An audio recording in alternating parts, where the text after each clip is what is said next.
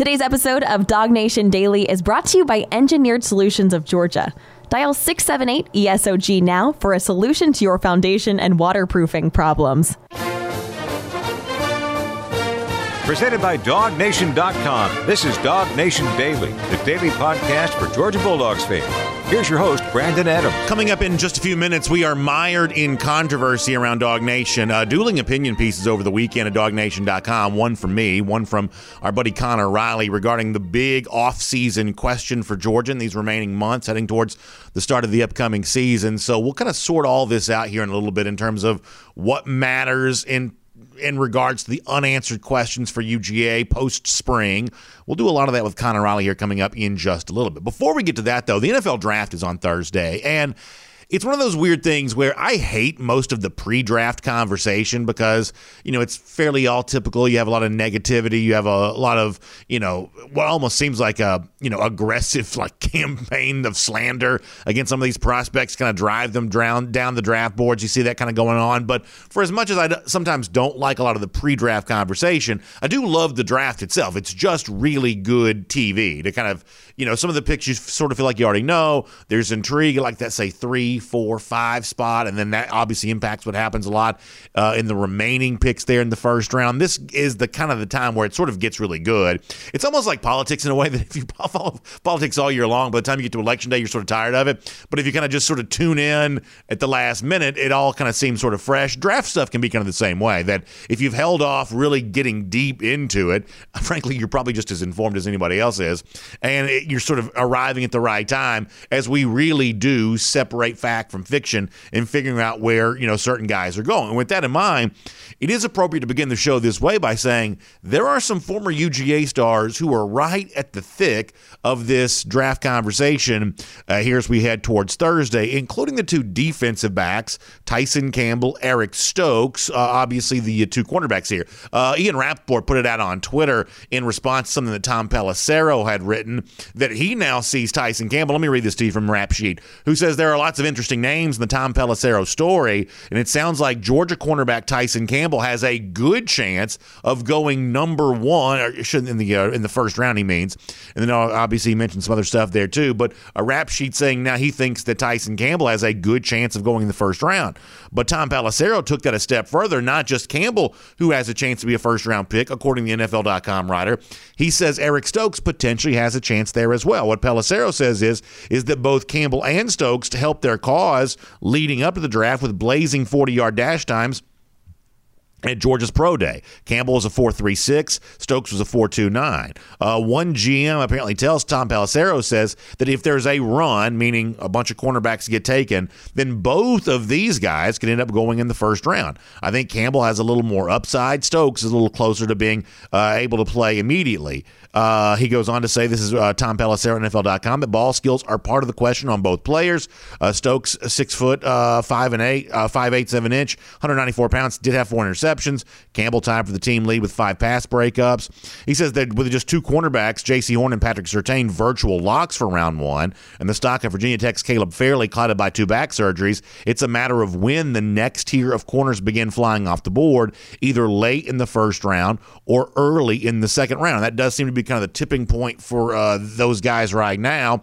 But what's interesting is, with Tom Pelissero writing this for NFL.com, there was also a story at CBSSports.com that essentially made a similar case. It called both Stokes and Campbell kind of the hot names right now, guys who are going up the draft board, and it seems like those 40-yard dash times kind of help with all of that. So, you know, I've told you before that I'm a big believer this kind of stuff matters. I do think that Georgia's reputation is bolstered when it has players selected in the first round. You know, Kirby Smart's reputation as a player development guy, you know, I think is added when you have, you know, guys like this, especially in the case of Eric Stokes, who did not come to Georgia as an elite recruit, but certainly played that way during his time on the field. To see NFL.com, Tom Pelissero, Ian Rappaport, CBSSports.com saying those things about him, I think that's all really good, and I think it heads towards what could be a fairly nice feel-good story for Georgia Thursday at the start of the NFL draft. Another example of that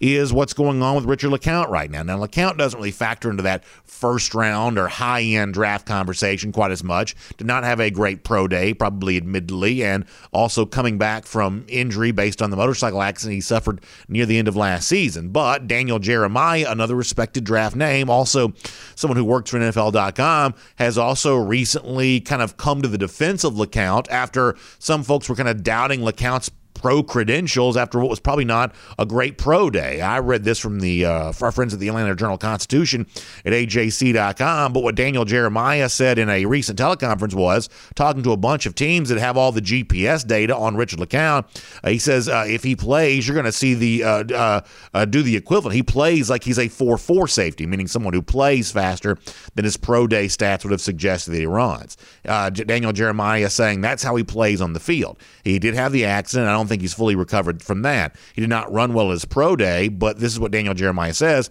Most of the teams I've talked to are forgiving the workout and believing the player they saw on tape. Now, I like that because I'm rooting for Richard LeCounte. And it's amazing how many Georgia fans do. You know, at the UGA bookstore for G-Day the other day, when LeCounte was signing his autographs there that day, he had a huge crowd of folks gathered to be there with him, get that photo, get that autograph. It just kind of gives you an idea of just how many people are rooting for LeCounte as he goes on to the next level. So the idea that Daniel Jeremiah says, when it comes to LeCounte, folks are more interested in seeing what he did on the field in his game film than they are kind of what happened for the pro day. I take that as good news. But beyond the fact that I'm rooting for LeCounte, I take that as good news as well, just simply because isn't that the way you want football to be? I mean, don't you want what guys prove during games on Saturdays against elite college football conversation? Don't you want that to matter more than the kind of arbitrary evaluation of what may have gone on at a pro day? That's just the kind of football evaluation I'm a lot more comfortable with. And so if that's truly the way that Daniel Jeremiah says LeCounte's going to be treated when he finally goes, maybe I think Jeremiah's projecting maybe like a 4th-round pick or something along those lines, at least having a chance to be drafted that high, then I just think that's pretty good for football all the way around. Now, admittedly, there's another name here when it comes to the draft stuff for Georgia that I'm fairly curious about, because I saw where, I think it's Chad Reuter, is it the guy's name that works for NFL.com? He did not have Georgia outside linebacker Azeez Ojulari in his most recent first-round projection in the latest mock draft.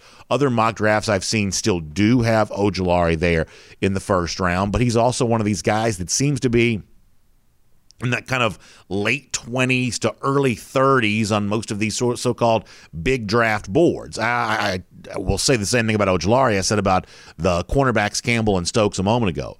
I think it is helpful for Georgia. Now, listen, I root for Ojulari. I hope he has a great pro career, but I do think it's helpful for Georgia if it can get Ojulari into the first round on Thursday. At one point in time, I thought he was fairly close to a first-round lock. Maybe it just seems like overall the edge rushers aren't quite as beloved by this version of NFL GMs and draft scouts. They kind of go through all of this, and so it seems like Ojulari is getting a little bit of an evaluation on the basis of that he's more of kind of a stand-up outside linebacker in a 3-4 defense than he is kind of hand-on-the-ground defensive end in a 4-3, and so maybe that affects his draft value just a little bit. But from the perspective of Georgia and putting the best foot forward for the program on draft night, clearly I'm rooting for Ojulari to be taken there in the first round. So if you're kind of following all of this, let me kind of sum it up. It seems like as of now, guys like Stokes and Campbell are kind of on the rise. Names to know as you head towards possibly even being taken there on Thursday night in the draft's first round, and if not that, maybe in the second round.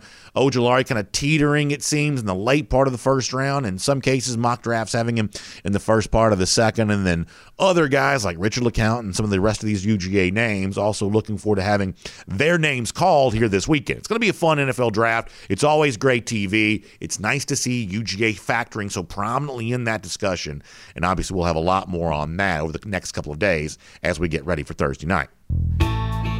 My name is Brandon Adams, and this is Dog Nation Daily, the daily podcast for Georgia Bulldogs fans, presented today by Engineered Solutions of Georgia. It is so nice to have you with us, no matter how you get to us today, live on video, 10 a.m., Facebook, YouTube, Twitter, Twitch, Radio Noon, Athens Sports Radio 960 The Ref, and as a podcast, wherever you find them, the Apple Player, Google Player, worldfamousDogNation.com, Spotify. Many of you listen right there directly through SoundCloud. Of Of course, the show always available as well on the worldfamousdognation.com. Just really happy to have you with us, no matter how you get to us today. And, of course, a huge thanks to our friends at Engineered Solutions of Georgia for making all this possible. You know, as a homeowner, which I am, I can tell you that I spend a lot of time thinking about there's just the structure of your home, right? You don't want water creeping in. That can be the sign of a serious problem.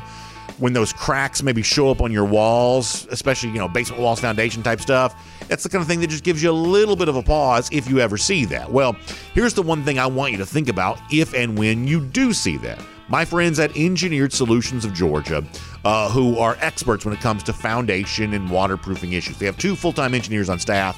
That means smart people who can do great things for you to kind of fix some problems you have. Now, the good news is sometimes these problems aren't super, substantial. It's just a simple hardware store trip type fix. And if that's the case, then they'll tell you exactly how to do that. But when it's more than that, you want good people doing the work for you.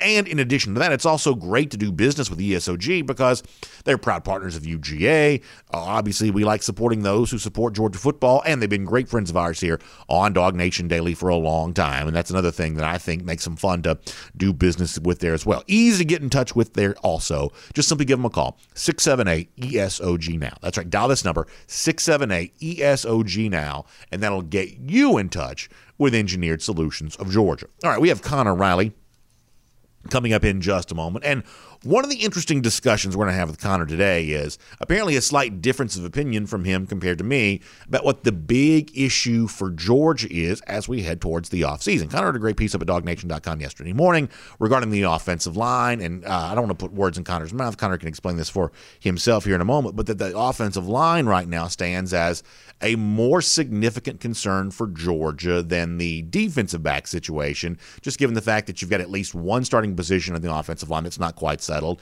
It's probably more accurate to say that Georgia right now doesn't know who its best 5 is. That's the language that Smart always uses, meaning that certain guys, Jamari Salyer in particular, candidates to start at a couple different spots there, and so figuring out the best 5 still hasn't fully been accomplished that yet for UGA. I have said on the show last week, and I wrote this on Sunday at DogNation.com, with as much respect as I do give to that idea that you got to figure out your best 5 and all of Georgia's hopes offensively. Big year from JT Daniels, big year from a deep, stable and crop of running backs, improved play from the wide receiving core. A lot of that can't be accomplished if you don't have really good play from your offensive line. In fact, on one of the shows a few weeks ago, we kind of referenced a meme that Cincinnati Bengals fans had been passing around about what happens for Joe Burrow and whoever you have at wide receiver if you don't have good play from your offensive line. That makes a lot of sense to us, that you got to have that good offensive line protection to get everything you want to get offensively. But when it comes to comparing unanswered questions for Georgia, to me, I believe it's easier to find an acceptable answer for your offensive line than it is for your defensive secondary right now, simply on the basis of one idea. The one thing that I do believe that the Georgia's offensive line has going for it, that maybe right now the cornerbacks in particular, don't say secondary overall, but cornerbacks in particular don't quite have going for them here at the moment. This, I think, is best explained by something that Cole Kubelik, the SEC network analyst who saw G-Day from the field last Saturday and was a part of the coverage there of the SEC network. Cole, in talking about the offensive line with Mike Griffith 2 weeks ago, I thought the way in which he discussed how Georgia can navigate the kind of early days of the new look offensive line, to me, this made a lot of sense. So let me let you hear this as a way of continuing this conversation. This is Cole Kubelik on Georgia's offense and offensive line in particular. I think it's going to be a fantastic offense. I think it's going to be a fascinating watch because I think that there will be micro areas of growth throughout the course of the season. I think the first one to watch will be the offensive line. I'm not necessarily sold on the first offensive line that you get will be the offensive line that starts the majority of the games, because I think there are some younger guys that are going to have a chance to play their way in. And also I think, too, when you have maybe some continuity and chemistry issues, you just lean towards experience, because that will get you out of trouble more times than maybe talent will. It's that E word that Cole uses that matters so much to me, the presence of experience for this Georgia offensive line. Guys like Justin Schaefer, who've played a lot of football. At this point in time, Jamari Salyer returns as a full season starter. The same thing for Warren McClendon there as well. That is a lot of kind of what's out there for Georgia right now. That experience does provide Georgia an opportunity to kind of figure out its best five with comfort with some of the other spots there along all of that. So I think it is fair to say that the unanswered question about who Georgia's best five is probably something worth paying attention to. But overall, because of the presence of that experience, I do think finding a satisfactory, acceptable answer is a little bit easier, which is not to say that I don't think eventually Georgia will do the same thing at cornerback there as well. But when it comes to experience of actually guys having been on the field and earning their stripes over the course of the last few years, Georgia just has less of that at cornerback than it does at the other spots. That's kind of my take on that. Connor has a little bit different opinion. We will do that with him coming up. Let me also remind you as we wrap up around the doghouse here today that the Kroger 5-Star Moms event promotion continues there at DogNation.com. And if you want to find out more about this, you can go to DogNation.com to get all the details and to find out how you can nominate a mom in your life, whether it's your mom or just a mom that you know, maybe your wife, to be honored as one of our Kroger 5-Star Moms. It's going to be really fun. Coming up in a few days, we're going to spend 5 days, and each of those days we'll name a new Kroger 5-Star Mom, and I can't wait to celebrate these moms on our show, and really can't wait to give a tremendous gift pack here, which includes a $50 Kroger gift card, a $50 Bath & Body Works gift card, a $50 Home Chef gift card. This is a really nice prize pack. So go to DogNation.com to find out more details, or if you're ready to just make a nomination, info@DogNation.com. That's the email address, info@DogNation.com. I talked to our buddy BJ, who helps us kind of behind the scenes here at Dog Nation. He was actually telling me that we've already gotten tons of submissions for this, and he said some of the stories that he's read are really pretty terrific. So, and a lot of our Dog Nation folks kind of helping us behind the scenes on all of this. So huge thanks to all of them, and it's so nice to hear so many great stories as folks just kind of celebrate the moms in their life. What a really cool thing to be able to do. I'm glad we're able to do that here. Now, by the way, speaking of Kroger, it's also what's going to be a part of what happens with Connor Riley here. It's a Kroger Fresh Take with Connor Riley. Glad to have you with us as Dog Nation Daily rolls on right now. From Athens and across the SEC or wherever the recruiting trail may lead, here's a DogNation.com insider. All right, so we'll bring on Connor Riley. A little bit of a difference of opinion in terms of my belief that, hey, offensive line for Georgia post-spring appears to be a little bit of an issue, but maybe the chances of coming up with a good solution to whatever you still have questions about it, just more likely because of the overall talent in the room and the experience that Georgia can lean on. I, speaking as a fan, a little bit more concerned about defensive back, cornerback in particular, just because you don't quite have that same level of experience. The key to a successful position group is always going to be the intersection of talent and experience. Plenty of talent at cornerback, not quite as much experience. Connor, it sounds like, though, you, based on what you wrote at DogNation.com yesterday, have a difference of opinion. I'm disappointed in you, BA. Why is that? You spent years, and I mean literally years, railing about the importance of Georgia needing to get better on offense, about the importance of Georgia taking that step to have an elite offense. And in that first game against Clemson, you know what's going to win them that game? It's not going to be defense. That's true. It's not going to be defense. And we've talked about this before. I've shared my views on it. Defense just doesn't matter as much as it used to in college football. I think if you can get a few sacks and tackles for loss here and there, that'll help.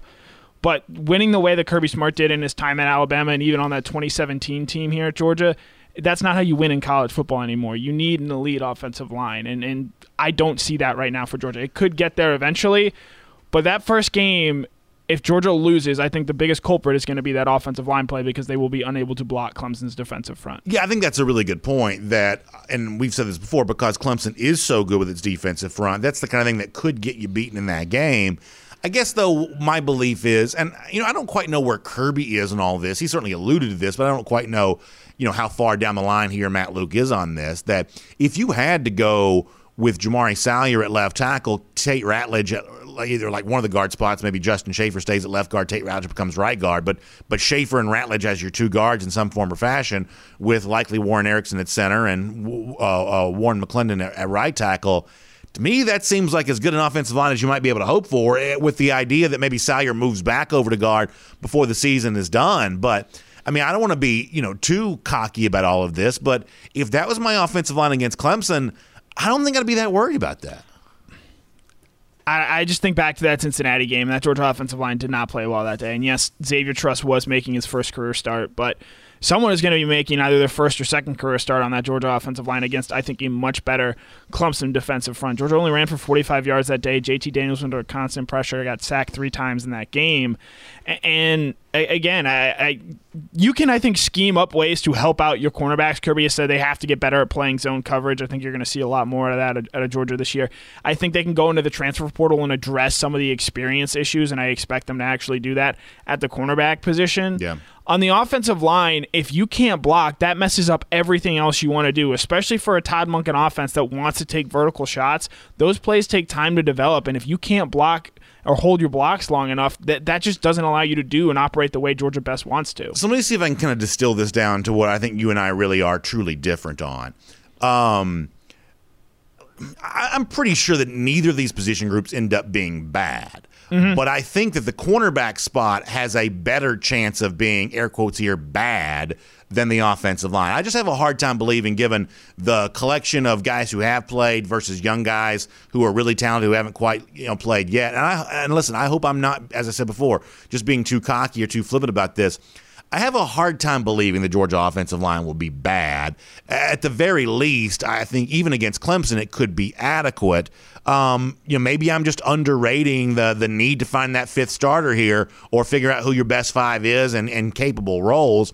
But I have a hard time believing the group itself ends up being bad. I absolutely think, though, that Clemson's defensive line could make Georgia's offensive line look bad. Well, go ahead. No, I'm sorry. I was just agreeing with the. And look, we can discuss off-season concerns, cornerback play, but you can't tell me that you're sitting here worried about what Luke Doty is going to throw, how Luke Doty is going to throw the ball against this Georgia secondary, or Ken Navy Seals is going to look at Vanderbilt's quarterback in that late September game against Georgia. When I going forward, when I say off-season concerns, these are all geared toward that Clemson game because that Clemson game is so important for what is going to set the tone and tenor for this season. And to me, if there's a weak link that Georgia can get exposed and that can really gum up what Georgia wants to do in that game, it's that offensive line and getting outplayed by a Clemson team. So my last point on this, and we'll shift gears and talk about something different, is that your first point is obviously a strong one, that, listen, this is an offensive sport now in 2021, so therefore any issue in offense is going to matter slightly more than issues on defense. However, what you need cornerbacks for in 2021 is not to hold your opponent to 17 points. What you need cornerbacks for is to make it just one less big play during a game. Because go back and watch the Alabama-LSU game in 2019. Like, think about all the big plays that go on back and forth there. But it's just like one extra big play for LSU on the road that allowed them to get the win against Alabama in that spot. Alabama still made some fairly big plays in that game against LSU in 2019. But when you can make that one pass deflected when you really need it, that one, quarterback pressure when you really need it, just that one subtraction of a would-be big play sometimes can be the difference in winning and losing. And so that's what I need capable cornerbacks for. It's not to lead the nation in fewest points allowed, because sometimes that's a little bit of a misnomer type stat, but it's to limit the big plays against a big play offense. Instead of 4, can I keep it to 3? Instead of 5, can I keep it to 4? Can I make it one less than otherwise would have been? Because subtracting one 26-yard pass a lot of times is the difference in winning and losing. If I could retort here, I'd look back at the Georgia-Alabama game last year. Georgia stopped getting pressure on Mac Jones late in that game, third quarter, fourth quarter, and at that point it was over. Alabama's offensive line took over that game and really allowed them, I think, to really win that game, especially when you have the skill talent that team has. I think so. I said I was going to be done, but I'll do one more here. So who do you think, if we assume that the 4 of the starters for Georgia are Salyer, I'm going to say Erickson for now, take a liberty and say that, although I think that SVP is going to be hard to keep off the field forever. But Salyer, Erickson, Schaefer, McClendon, who is the 5th person that, let's say for now, starts against Clemson? Today, April 27th, I will say Xavier Truss. Okay. Yeah, that's a big job for Truss. There's no question about that. That is a very, very big job. So you do think it's Truss at tackle more so than Ratledge at guard? Yeah, I think they want. Tate will play a lot in that game, but they want experience there, and Truss does have an experience edge over Ratledge when it comes to that. All right, let me move on here in our Kroger Fresh Take and talk to you about this here for a little bit. I talked offensive line a moment ago, or I should say I talked NFL draft talk a moment ago. It's fun for me to see Tyson Campbell, Eric Stokes seemingly on the rise bias here, at least in the eyes of the media. We'll find out if the NFL GMs actually feel that way. A little concerned about some of the stuff I've heard about Ojulari as of late. You obviously follow the draft stuff a lot more closely than I do. This is only a passing fancy for me, where it's a little bit more of an obsession for you. What do you make of the Georgia guys ahead of Thursday? Thursday could be, I think, a really good night if things break the right way, and they could potentially get 3 guys in the first round, which is absolutely what I think you need, especially to try and sell to recruits that you can develop guys into first-round talents. I also think Georgia could see 0 guys taken that first day, and to be like, some of you might think this is overblown. If Georgia has 0 guys taken in the first round on Thursday, that's disastrous. To me. It will be a negative recruiting point. Mm-hmm. And it's one of those things where, like, I say the phrase honesty compels me to admit a lot. This is one of those things where you just sort of have to be honest.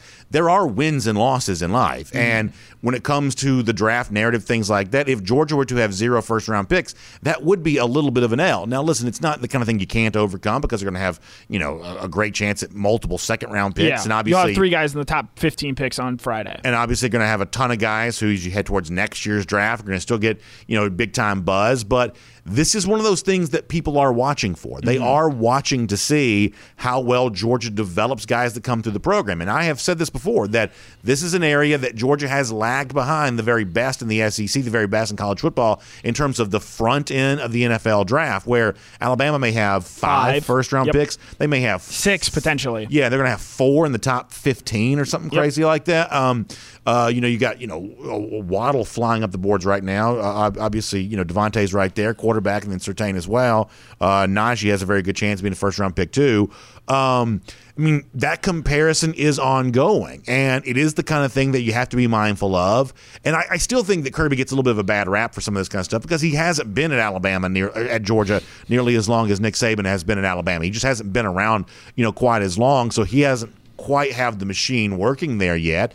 But it would be a little bit of a setback if, the 2018 class, which was a number 1 rated recruiting class, if that group of juniors, some of who've decided to move on from the program, if they were to move on and that group didn't produce a first-round pick, that would be noticed by some people. Yeah, and I think the reason this year in particular it's a little bit worse for Georgia is you no longer have this excuse that these aren't Kirby's players. These are all guys that Ben Cleveland was signed in 2016, so he spent his entire career with Kirby Smart. 2017 seniors, 2018 juniors.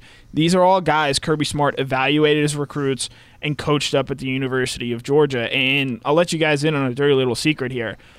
The only thing recruits really, really care about are getting the college football playoff and going in the first round of the NFL draft or becoming a high NFL draft pick. They can say fans, academics, coaching staff, whatever. Those first 2 things are far and away the most important thing. And Georgia, last couple of years, hasn't been able to get in the playoff, but they've at least been close, and if a few breaks go their way, maybe they get in there. This, on the other hand, if they get 0, which I think they could, Aziz is sliding a little bit to me, and I think the reason for that is that he just doesn't have the same athletic upside that, say, a Jalen Phillips out of Miami, Gregory Rousseau out of Miami, Kwity Paye out of Michigan has, just because he's only 6'2". If he were 6'4", he'd be a top 15 pick, no doubt about it in my mind.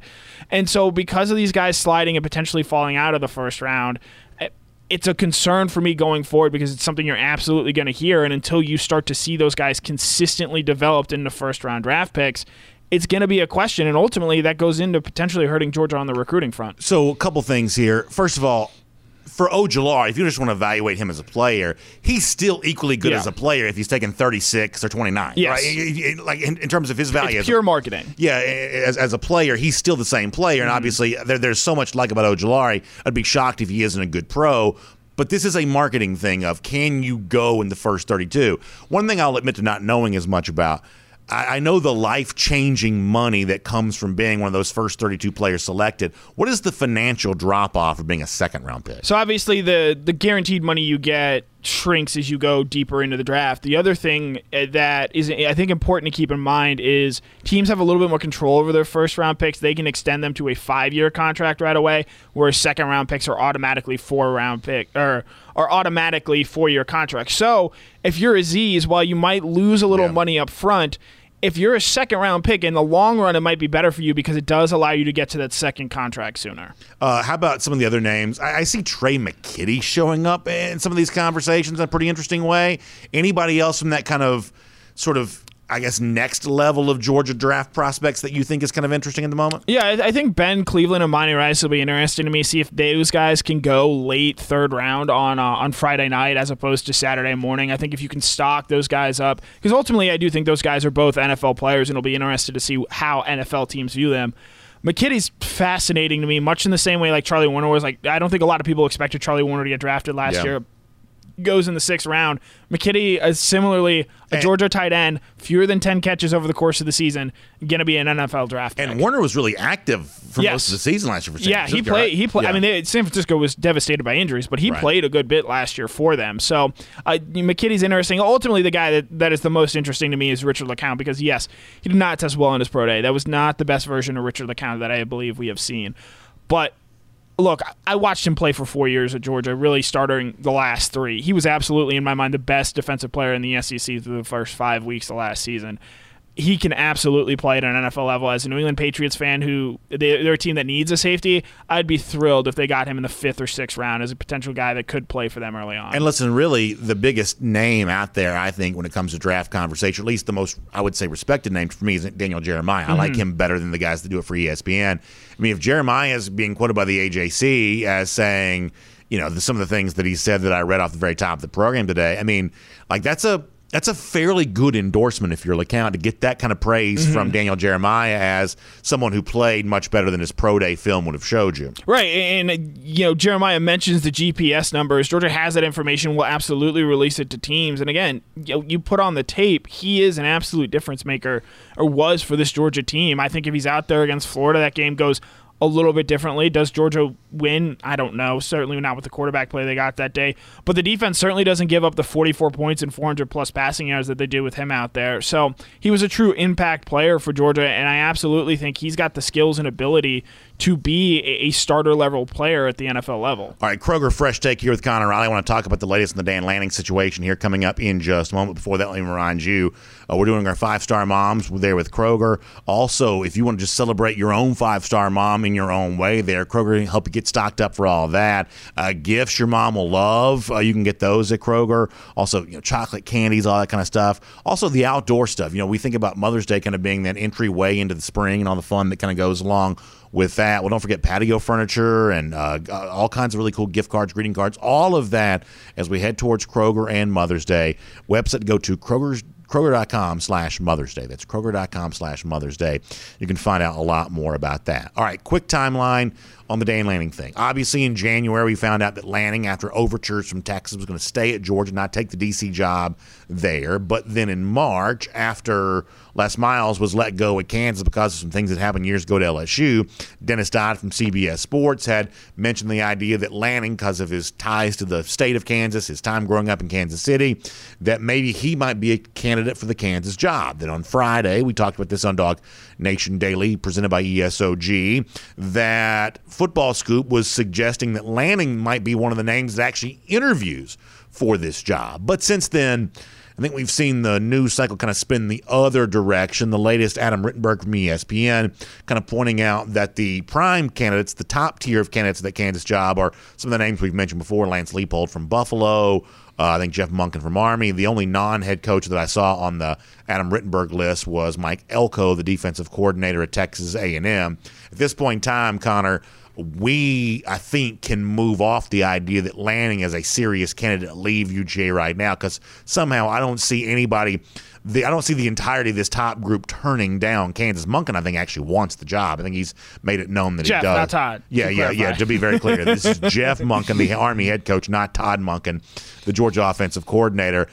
I think the Lanning part of this is just about done. Yeah, it never really made a whole lot of sense to me when you consider, I think if he waits, 7-8 months now, he could very well be a very attractive head coaching candidate come that next coaching carousel. You look at a guy like Mel Tucker, went from the Georgia defensive coordinator role to the Colorado head coach job.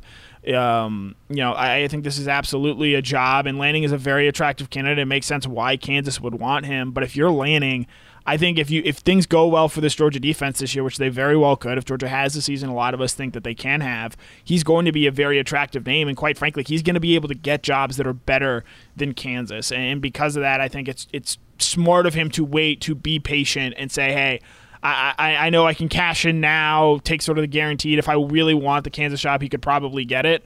But save your chips a little bit, wait for that really big hand, and cash in when you absolutely have the hand to do so. And listen, the reason why I keep bringing this up is because I think there is genuine interest to find out how all this was going to play out regarding Lanning. But the other thing here is that I still think that Lanning is slightly underrated on the part of Georgia fans who obviously saw big point totals allowed in the game against Alabama and Florida a year ago. And so it's only natural that would cause some people to kind of question what's really happening with Georgia defensively. But I don't think there's anything happening with Georgia defensively that is out of whack, as you mentioned a moment ago, with kind of the overall trend in the sport towards more points and defense just kind of mattering less. But we gave you the Pick 6 previews number the other day that on a per-play basis, adjusted for opponent, Georgia still, was the top defense in the country, at least according to their metrics, and if you can take those seriously if you want to. But the point is that Dan Lanning is still doing big things, I believe, as Georgia's defensive coordinator. I think the identity transformation that's undergone here, where Georgia last year was just better at getting after quarterbacks than it had been in a number of years, even predating Kirby Smart. This was just a more aggressive pass rush team a year ago. I love that identity transformation. So even though you've got guys like Glenn Schumann or possibly Will Muschamp waiting in the wings that could have taken over for Lanning had he left, the fact that Dan is seemingly, to my eyes right now, not leaving, I take that as really good news for Georgia. Keeping him, not taking the Texas job, not taking some random head coaching job, to me is still one of the most undercovered stories of the Georgia offseason this fall. Yeah, and to me, since he got promoted to defensive coordinator, it's been obvious I think he's been on a track to become a head coach. And because of that, maybe people haven't always embraced him the way that they embrace other assistants, because they know ultimately he's not here for the long haul. He's going to go on to become a better head coach, or a head coach somewhere else. And I think because of that, they've always sort of viewed him as, we really like having him here. He does a great job for this program, but ultimately we know 2-3 years from now, when the guys he's recruiting are becoming star players, he's not going to be here. So, again, I expect Georgia to have a very good defense this year. I'll be interested how they change and adapt, because I do think they're going to have to be different from last year compared to this year, just because they're not as deep at outside linebacker. But if Lanning does what he did last season and the tinkers that he made, and those continue this year, I expect Georgia still to have a very good defense, even if you're pretty worried about those cornerbacks that they have out there. I'll go back to the 2019 LSU team a moment ago because I mentioned them. I think what that team proved is, in some cases, your defensive identity matters more than your actual stats do. The LSU defense in 2019 was pretty, by national championship standards, pretty mediocre. Yeah. But they were better than most at sacking the quarterback and pretty good when it comes to actually knocking balls out of the air. Derek Stingley had a bunch of passes broken up, for instance. So they were kind of not great statistically speaking, but their personality of, hey, we're going to make some of those havoc plays. We're going to get after in the backfield a little bit. Clavon Chasen, for instance. We're going to go out there and defend some passes and make it hard to make big passing plays on us. In that particular case, it was an identity that worked, even though the overall defensive statistics were probably not that great. Right, and that's what Georgia is ultimately, in an ideal world, Georgia would love to do both. They'd love to be that stingy defense that in 2019 didn't give up a rushing touchdown to a running back, and combine that with 2020 where, sure, they gave up a few more plays, but they also sacked the quarterback, created more turnovers at a higher rate. And I think combining that is going to be a very difficult task for Lanning, but I think he's absolutely someone who can meet and accomplish that. All right, good stuff. Connor, thanks for being here on our Kroger Fresh Take. We'll look forward to reading a whole bunch from you at DogNation.com. Yep, as always, was a pleasure, B.A. Let's take a look around the rest of the league. This is SEC Through. A lot of SEC stuff to roll through now that our SEC Through. Let's make sure we do that. I'm going to try to do this fairly quick because I want to kind of get it all in here. I'm going to start with something just amazing, how long it seems like Kirby Smart era has been going on. I saw where former Alabama linebacker Ben Davis has announced his plans to transfer to Texas. And when I think about Davis, one of the things that always kind of, comes to mind for me is the work that Georgia was kind of doing there leading up that 2016 recruiting cycle, trying to get him as a part of Kirby Smart's first class. Doesn't that seem like 1,000 years ago? But here's Davis, still in big-time college football, now moving on to Texas. Obviously, Steve Sarkisian knows him, having worked there in Tuscaloosa. But that's a pretty big-time former name that was a big recruit, never quite found that home on the field for the Crimson Tide. We're going to try things new there at Texas, and I guess kind of a blast for the past from those who were following Georgia's 2016 recruiting cycle there pretty closely. By the way, speaking of the state of Texas, the other major program there in that state is Texas A&M. It's kind of funny. There are a lot of people who mock me, for those of you who may not be quite aware. They think that I talk too much about Texas A&M during this space of the show, because I do believe that A&M is a legit contender for the SEC West this year. I'm always kind of looking for that kind of somewhat contrarian take, that semi-surprise team, and I was kind of on Texas A&M a year ago. I'll claim victory on that, and now looking to see that maybe even improved upon here this upcoming year. But some people think that my desire to kind of find that team leads me to talk about them a little too much. So now my Twitter mentions, about half my Twitter mentions these days seem to be just listeners or viewers to this program who are tagging me in like random Texas A&M news because they know that they think that's what I want to hear. So I got sent this story yesterday. Shadrack Banks, former 4-star wide receiver signee for the class of 2021, goes through spring practice with the Aggies there, but apparently is now leaving that program. Matt Zenitz, who reports all this transfer stuff, I think he had this first. Other folks have been doing that there as well. Banks is a big receiver. He's like 230 pounds or something like that. So this is a pretty big guy all the way around, but apparently he did not enjoy Texas A&M spring practice one way or another, because after having been there, kind of gone through it, he is now leaving. And, you know, there's going to be a lot of this. There's going to be a lot of these names, and this is, I want to say, we've had a few of these even from the 2021 class who are now back on the open market again. So a second chance for some recruitments for some of these guys, but that's kind of ongoing here. Sounds like Banks on his way out of Texas A&M. By the way, I wanted to make sure we mentioned this, because we had certainly talked about it, the twists and turns on this. So it is now official. Joe Milton is going to Tennessee. There was the report last week from some of the Florida media, because that's where Milton's from, that he was still trying to decide if he wanted to go to Tennessee or Washington State. And sometimes these guys just want to control the timing of their own announcement. We had suggested about last week that may be what's going on with Milton.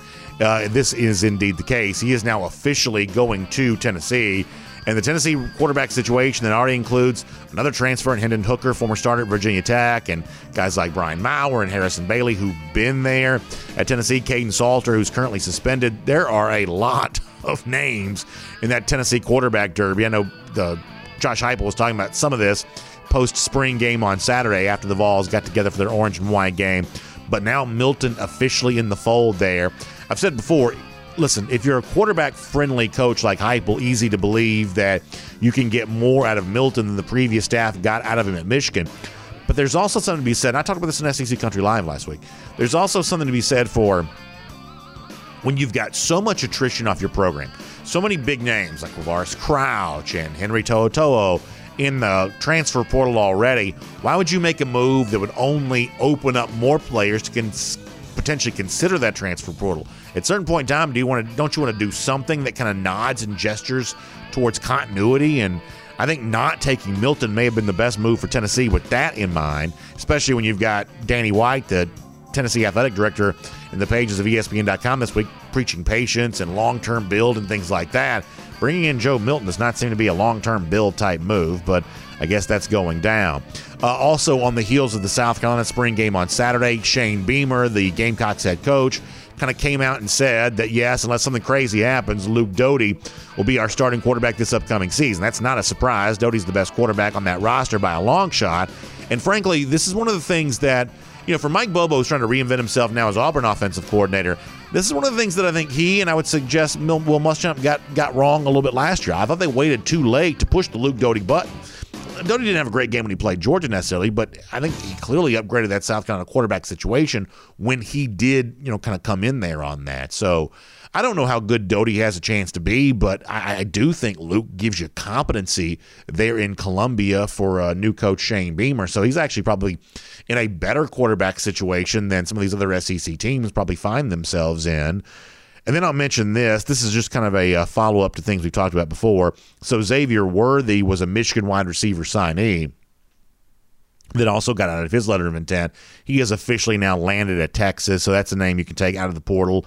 And then Mike Woods, as we told you he was probably going to do, I believe it is now official with him now moving on to Oklahoma. So a couple of names we've talked about and kind of wondered what might happen for them. It is now official. Worthy to Texas. A lot of folks thought that was what was going to go down to begin with. Mike Woods to Oklahoma. And that's one of those things that, boy, that came along really fast.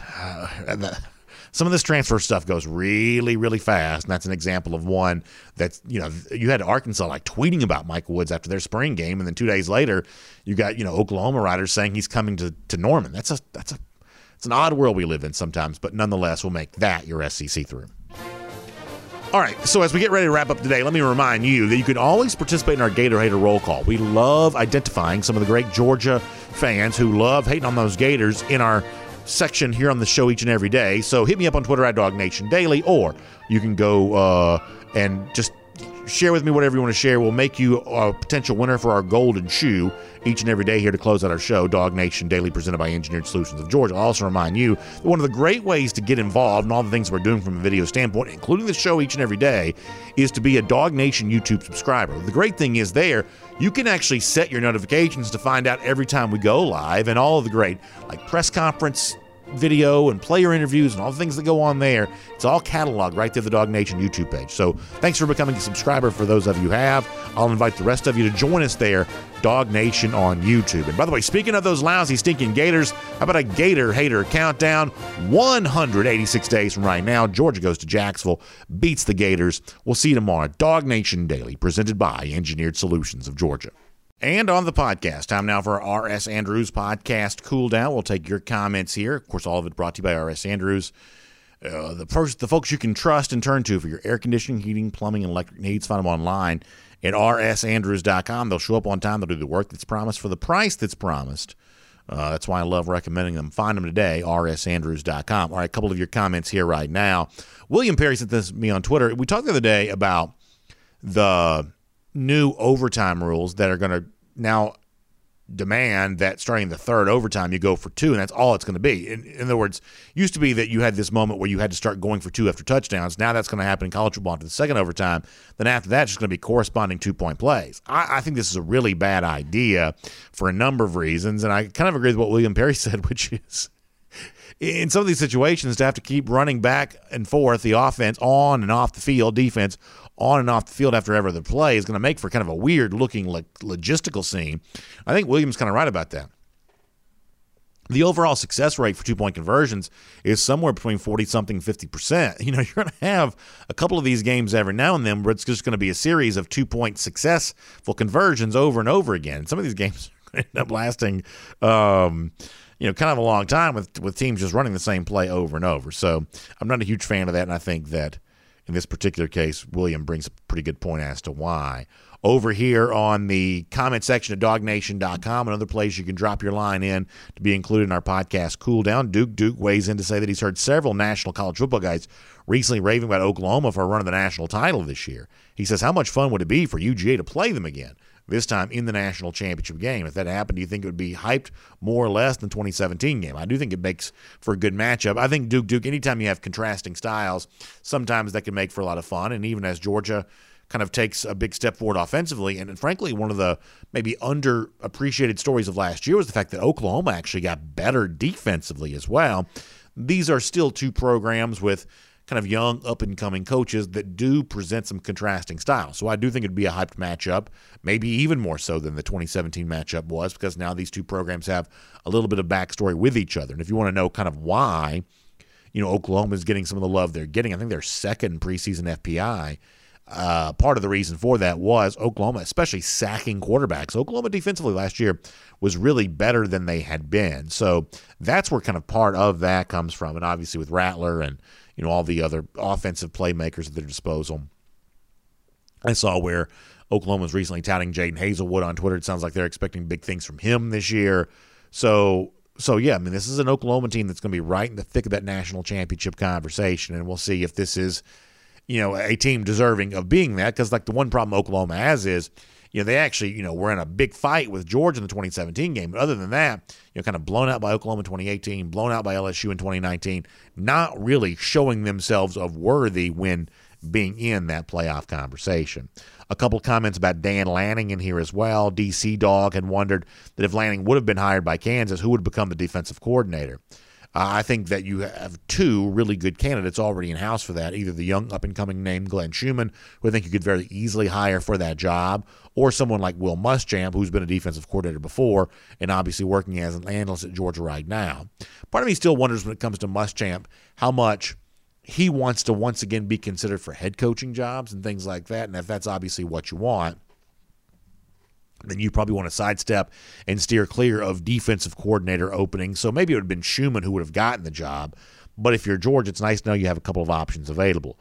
Pete's Dogs also saying that Lanning would have been a fool to take the Kansas position with all of its baggage. He should give the Dogs 2 to 3 more years, and a top-tier head coaching position would be open. Yeah, and you sort of get the sense from the media in and around Lawrence, Kansas, where this obvious conversation is emanating from, that they maybe still view Lanning as being just a little bit young in comparison to some of the head coaches and things like that. So maybe he needs a little bit more seasoning. I mean, the only argument I'd ever made in favor of why someone like Lanning might consider the job is much the same way like Michigan State, for instance, so desperate to hire a head coach that you go for the kind of the professional face of a Mel Tucker, even though Tucker at that point in time had only been at Colorado for just the 1 year, but you have to give him, pretty big bucks to get him to take the job because you need to kind of put a kind of a professional polish on what it is that you're trying to do. There was a chance that Lanning kind of benefited from the same thing. And I say this sort of half kiddingly, half seriously, but if you give me that $3+ million per year contract and promise me 5 years, try to get it fixed, honestly, at the end of that time, if my job chances are lesser after that, then I'm not quite so sure that's such a bad life to have made, upwards of $20 million with a chance to go back and be a defensive coordinator or FCS level coach or something like that. I mean, look at Will Muschamp. And the fact of the matter is, Muschamp has made so much money as a head coach, you almost wonder how big of a hurry he is to do anything again, given the fact that he's already been fairly well paid. So at this stage of the game, it seems like the only coordinator Kansas is seriously considering is maybe Elko, and maybe it's because Elko wants the job more than Lanning does. We don't really know that. But between the dude from Eastern Michigan, whose name I always forget, Jeff Monken, the Army coach, and Lance Leipold, the Buffalo coach, and I guess Skip Holtz is all Southern Miss coach. Skip Holtz, not Southern Miss, Louisiana Tech coach. Louisiana Tech coach Skip Holtz, I guess, is also in the mix for all this a little bit there too. So there you have that. Thanks for being here for our R.S. Andrews podcast Cool Down. Find them online, rsandrews.com. Air conditioning unit, they can get it tuned back up to factory fresh specs. It's warm right now. You want that AC working good inside your house. R.S. Andrews will make sure that it will. Find them online at rsandrews.com. I'll also see you back here tomorrow for Dog Nation Daily, presented by Engineered Solutions of Georgia. Hope you all have a great day.